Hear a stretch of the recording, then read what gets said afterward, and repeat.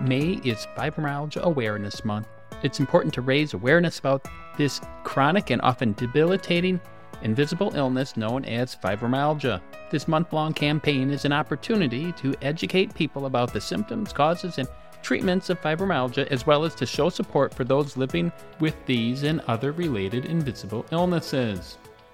Through increased awareness, we can work towards better understanding and management of fibromyalgia and ultimately improve the quality of life for those who are affected by it. And now on to this week's episode.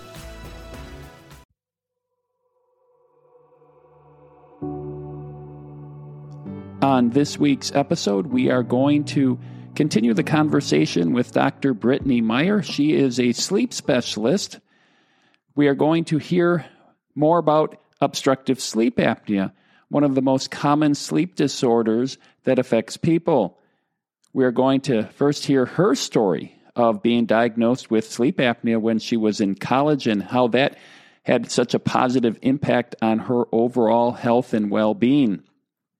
We'll then learn more about what the signs and symptoms of sleep apnea are. We'll then learn more about how sleep apnea is diagnosed and then how it is treated.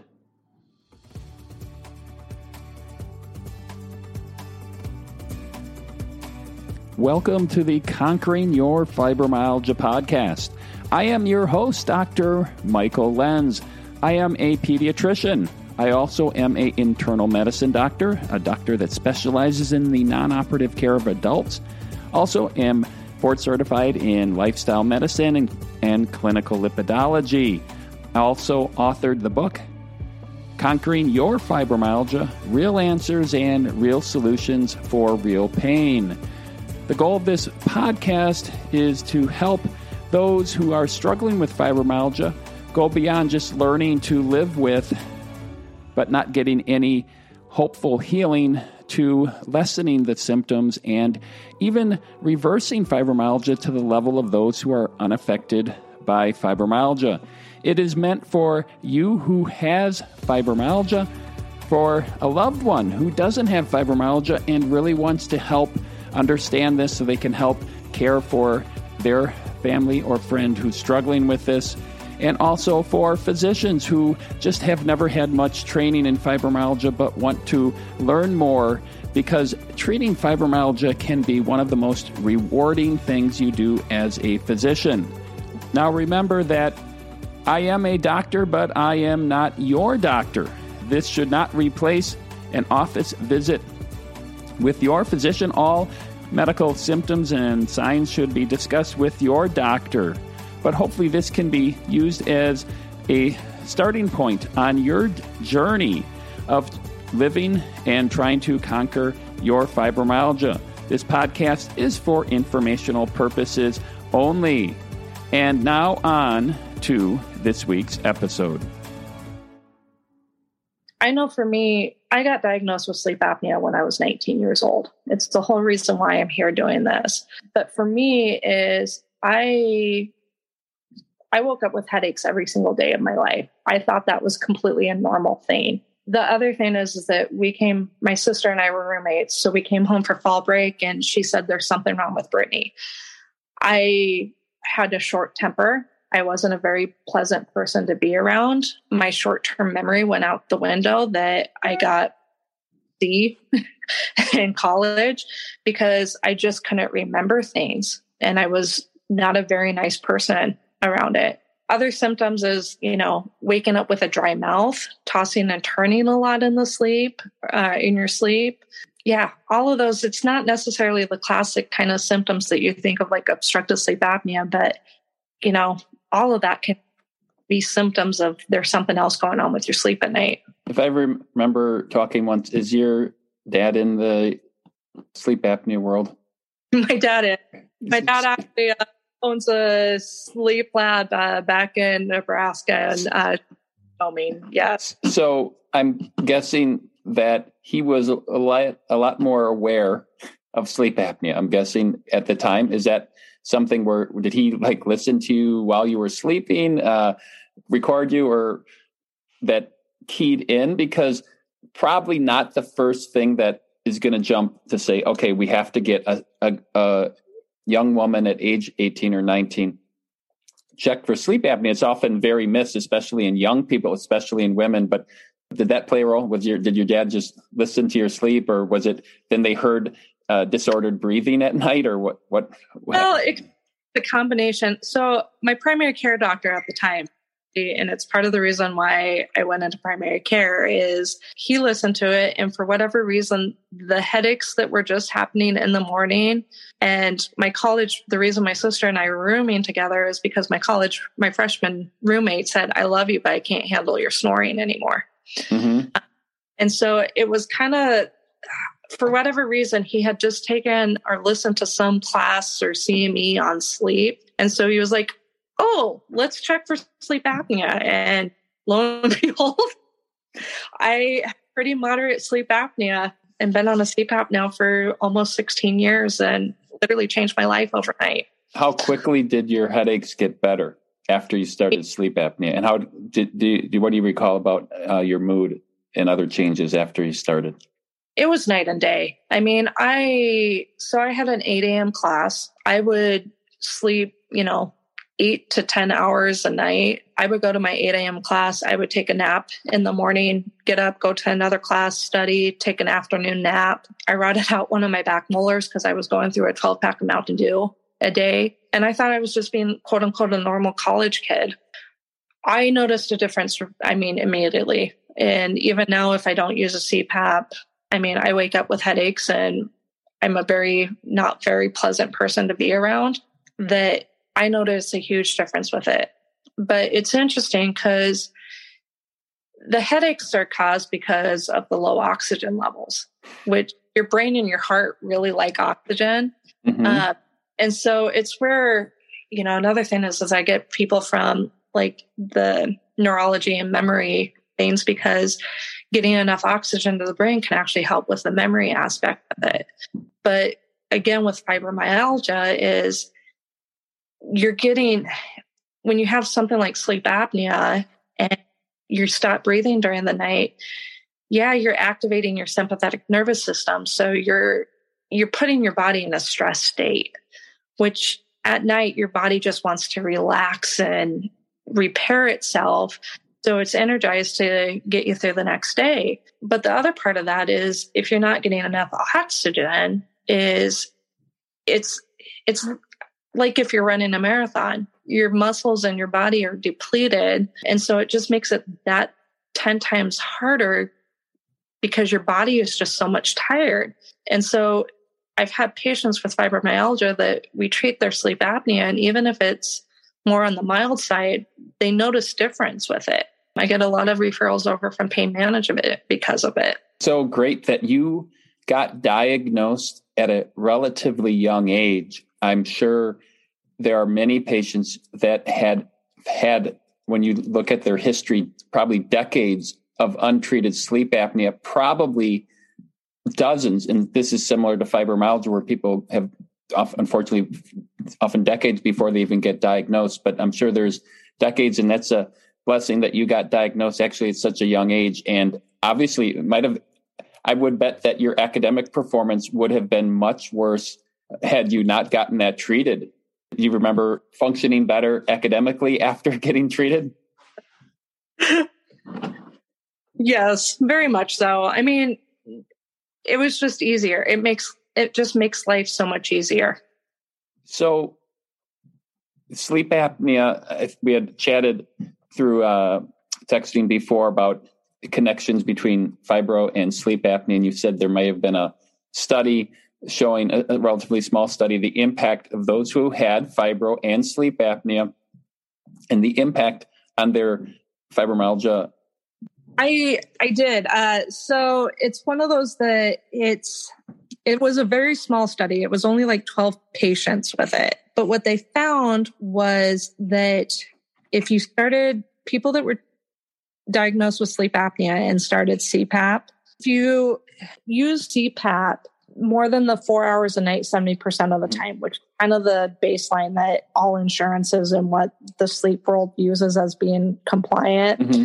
So they use a pain scale or sensitivity But the patients that they were working with showed that after 6 weeks, as little as 6 weeks of CPAP, their pain sensitivity actually improved with it.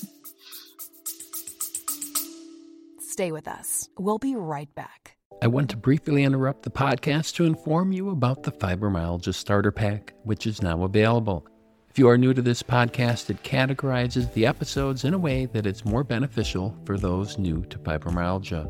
You can access the link in the show notes to learn more. So interesting. So if people are listening, and one of the common ones and one of the most treatable sleep conditions is obstructive sleep apnea, what should people, because most people, I was looking at recommendations and preparing for this, and everybody with fibromyalgia should get screened for sleep apnea, but we should be thinking about sleep problems and be listening. And often it involves asking the right questions. What are the right questions that a clinician, a doctor, that you want to be asking and other doctors listening to be asking, and also that patients should be asking themselves, or a loved one should be asking about or thinking about if they might have specifically sleep apnea, and behaviors to be looking for or listening for during sleep? So I think one of the easiest kind of tools out there is the stop bang, which if you look it up, it's snoring, tired, observed witness apnea, causes obesity. I can't remember. And then it looks at like the BMI, because still obesity is a big indicator of sleep apnea. Just to review what the stop bang is, that is a acronym that the stop stands for: do you snore loudly, which is louder than talking or loud enough to be heard through closed doors? Do you feel tired, fatigued, or sleepy during the daytime? Has anyone observed you stop breathing during your sleep? Do you have or are you being treated for high blood pressure?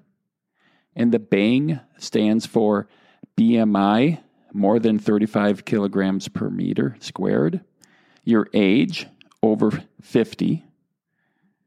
Neck circumference greater than 16 inches or about 40 centimeters if you're a male.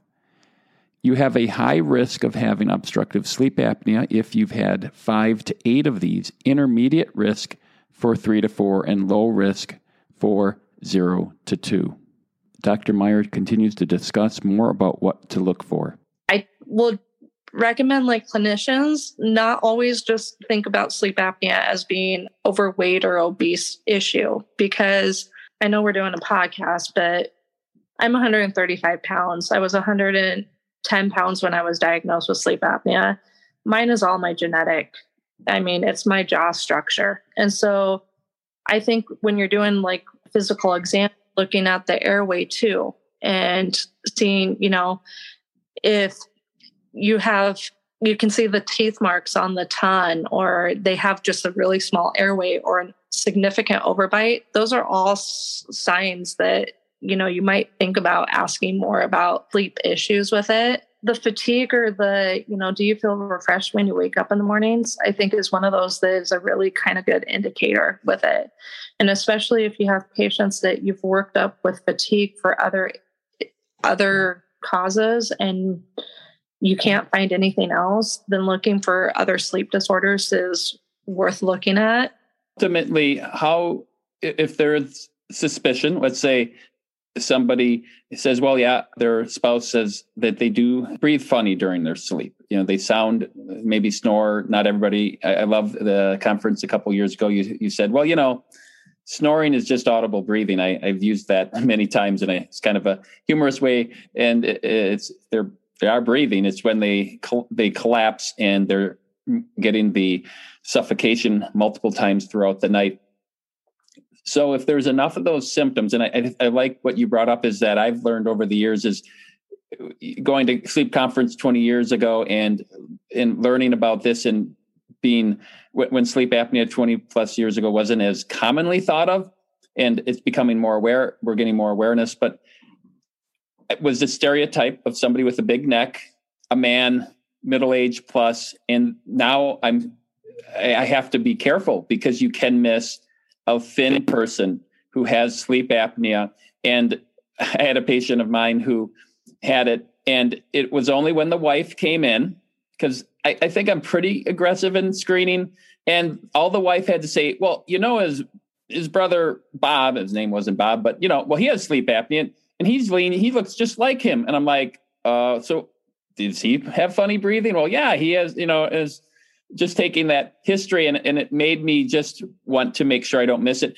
Aren't women more often underdiagnosed than men? Very much so. It's one of those, and it's interesting because when women go through menopause, their instance of sleep apnea is actually the same as men. So elderly women are just as likely to be positive for sleep apnea as men are. I always joke it's because men are less observant than women. They get in it. The women are the ones that are going to come into the doctor's office and go, his snoring is, because men are going to have more of the annoying snoring that are going to keep people up.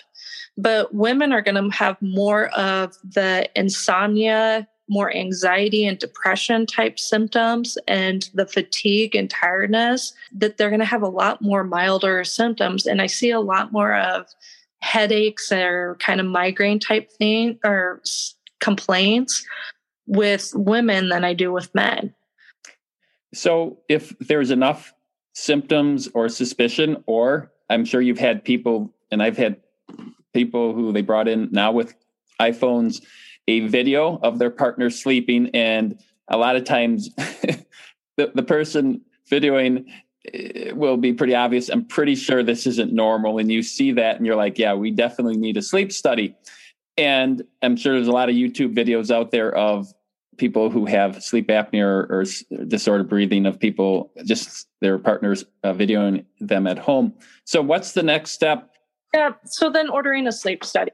So we do in-lab or home sleep studies are the two. The in-lab one's a much more comprehensive test. We do the full EEG. So we look at the brain activity, eye movement, muscle tone, full EKG, looking at the heart, oxygen levels, and leg and arm movement. So if there's anything abnormal, we're going to know about it, which there's over 40 different sleep disorders out there that we can diagnose off of an in-lab sleep study. But benefits of an in-lab study is, it's a much more comprehensive test, but sleep labs should be able to do what we call a split night sleep study. So if you're usually positive, like more moderate to severe sleep apnea, second half night, they can actually put you on the CPAP machine or titrate it up to like BiPAP or higher level machine if you need it, to make sure that you're getting on the right pressures with the right device with it. Compared to a home sleep study is you usually go into the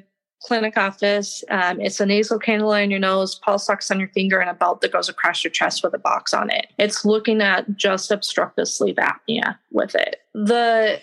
So insurance companies like to do the home sleep studies, but really the home sleep studies are more for like the people that you're 100% sure have the sleep apnea with it.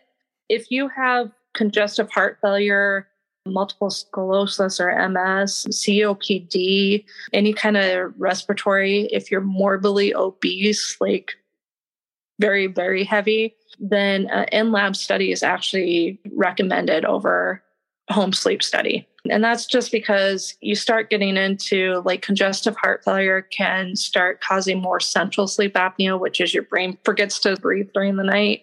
And COPD is you can get what we call overlap syndrome, which means that your oxygen levels are dropping really, really low with it. So there's specific reasons or diagnoses or history that would indicate doing an in-lab study versus a home sleep study. All right. So you were saying that there's a split lab study that they will do, and they're being able to titrate the pressure settings. That's hopefully can all be done in that same night, and you can get a lot more information when you get that information, and it can give both a binary yes or no that you have it. It also gives a severity. What is that score that helps measure how severe someone has, how bad their sleep apnea is? So anything less than 5 is considered normal. So we look at what is that measuring? 5 is what? We are looking at something called the AHI, or the apnea hypopnea index. So an apnea is a complete collapse of your airway. A hypopnea is just a partial collapse. But each of those events have to last at least 10 seconds. And depending on the insurance, so Medicare requires a 4%. Every other insurance requires a 3% drop in your oxygen level. So you have to have at least 10 seconds of pauses in breathing, plus associated with a drop in the oxygen levels of at least 3%. And so we count how many of those events you have in an hour. And so less than 5 is considered normal. 5 to 15 is considered mild sleep apnea. 15 to 30 is considered moderate. Anything over 30 is considered severe. The other question I get is what the worst is I've ever seen. My worst right now, 138 times an hour that somebody stopped breathing. Wow. It's just a patient note. I just saw somebody yesterday who has now completely reversed her fibromyalgia. And so much of fibromyalgia is so many different facets to it. There's the fatigue, there's brain fog, there's often poor sleep and diffuse body pain. And she had a lot of the comorbid issues that I've talked about on other podcasts, including ADHD. She was on some medications that help with fibro. And we got a sleep study. It showed it. She got it treated. And what's happened is with education, she has recognized now, about a year and a half into this, how all of these pieces fit together. And now she's also incorporating a healthier lifestyle with eating. It's often a catch-22 when you're struggling with trying to lose weight, yet you're tired all the time. Often when we're tired, what does that do to our appetite? So you tend to eat more. And people, if you're more tired, is you eat to help keep you awake, is what a lot. It's also interesting. I mean, obstructive sleep apnea is kind of it's 90% of what I deal with. But when you're not sleeping well, your metabolism isn't working like it's supposed to. But people with untreated sleep apnea, their ghrelin and leptin hormones, which control your whole appetite and weight gain, are actually elevated. So I've had patients that haven't changed anything in their diet or exercise or regimens that have lost 20 pounds just because they're sleeping better by treating their sleep apnea. Yeah, it's so important, and it's so treatable. You know, a lot of people had a patient today who has worsening migraines, and the screening questionnaire was failed, and the wife screening was, make sure you tell Dr. Lenz about your snoring. And he also wanted to go over his worsening migraines. And then I often get there's this hesitation, and the hesitation revolves around, well, what is the treatment? What yeah. Like, well, what do you mean? What happens? I said, well, let's not get the cart before the horse. Let's get the study and see if you have it, because I'm afraid if I tell you, you may get skittish and not want to pursue the test and go, oh, I couldn't make it. And they, a year later, they're coming back for their physical, and they never ended up feeling the importance of getting it done. But I say that actually the success is better than you think. Sometimes there's somebody they talk to and said, oh, I never used it. What is without good education, what's the success? And without good coaching, what's the success? Maybe if you just have somebody who say, here you have it, here's a machine, good luck, versus somebody who gets proper education. What is the efficacy, the success in working with CPAP? So without anything, and here's your CPAP, good luck with it. It's about 50-50. I was going to say with my patients, I'm about 93% of patients that I treat are actually successful with it. That's awesome. And I think part of that is it's not, the other thing is that we're making advancements. So it's not all just CPAP. I work with dentists that there's oral appliances. I work with the ENT surgeons that there are surgeries that they can do now. There's the new Inspire device, which is the new hypoglossal nerve stimulator. I have frank conversations. I mean, the thing that I always worry about is the cardiovascular risk. So I don't want you to have a heart attack or a stroke or die in your sleep like Reggie White did. For those of you who do not know who Reggie White was, he was a highly esteemed professional football player in the United States, played for the Green Bay Packers, located in Wisconsin here. After retirement, he had developed sleep apnea, and reportedly, the night he died, he did not use his CPAP, and untreated sleep apnea can cause death. But if you're not in that high-risk category, I mean, a lot of times working on weight loss and sleeping on your side with 2 pillows to kind of elevate the head of the bed are reasonable options too. And even with the CPAPers, the machines are night and day difference of what they used to be 15 years ago when I started. And even the masks are a lot smaller too, that they're not all the huge Darth Vader mask anymore. The one I wear, I look like a Teletubby, but it literally comes off the top of my head and just sits underneath my nose with nothing going into it. And so the other nice thing about the CPAPs is they're auto-titrating now. So we can set a range of pressures on it. So it's smart enough that it measures your breath to breath to give you more or little pressure depending on what you need during the night. And then we have the capability to get online and see you on the cloud. And so we can actually make adjustments to your CPAP machine without you actually having to come into the clinic. So if you are having problems, like you feel like the pressures are too high or too low and you're suffocating, you need to talk to your sleep provider because they can make adjustments and adjust the comfort settings on that to make it more comfortable for you. Dr. Meyer gave a great discussion on sleep apnea. Recognition of sleep apnea is so important. And the good news is that treatment of sleep apnea can impact your health in so many positive ways, including if you have fibromyalgia. This is not to say that everybody who has fibromyalgia should be screened for sleep apnea with a sleep study, but at least the question should be asked. The different questions you've learned, like the Stop Bang questionnaire, should be done by yourself and your provider. We've learned today that not all snoring is sleep apnea. But here's an interesting case I had.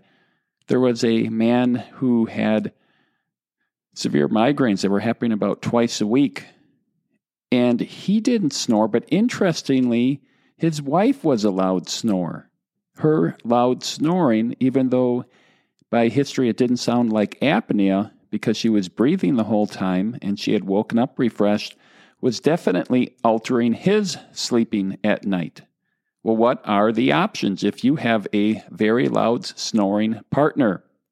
Well, there's 2 basically. One, you can go into a different bedroom, or what he did was he put on or used earplugs. He did the earplugs.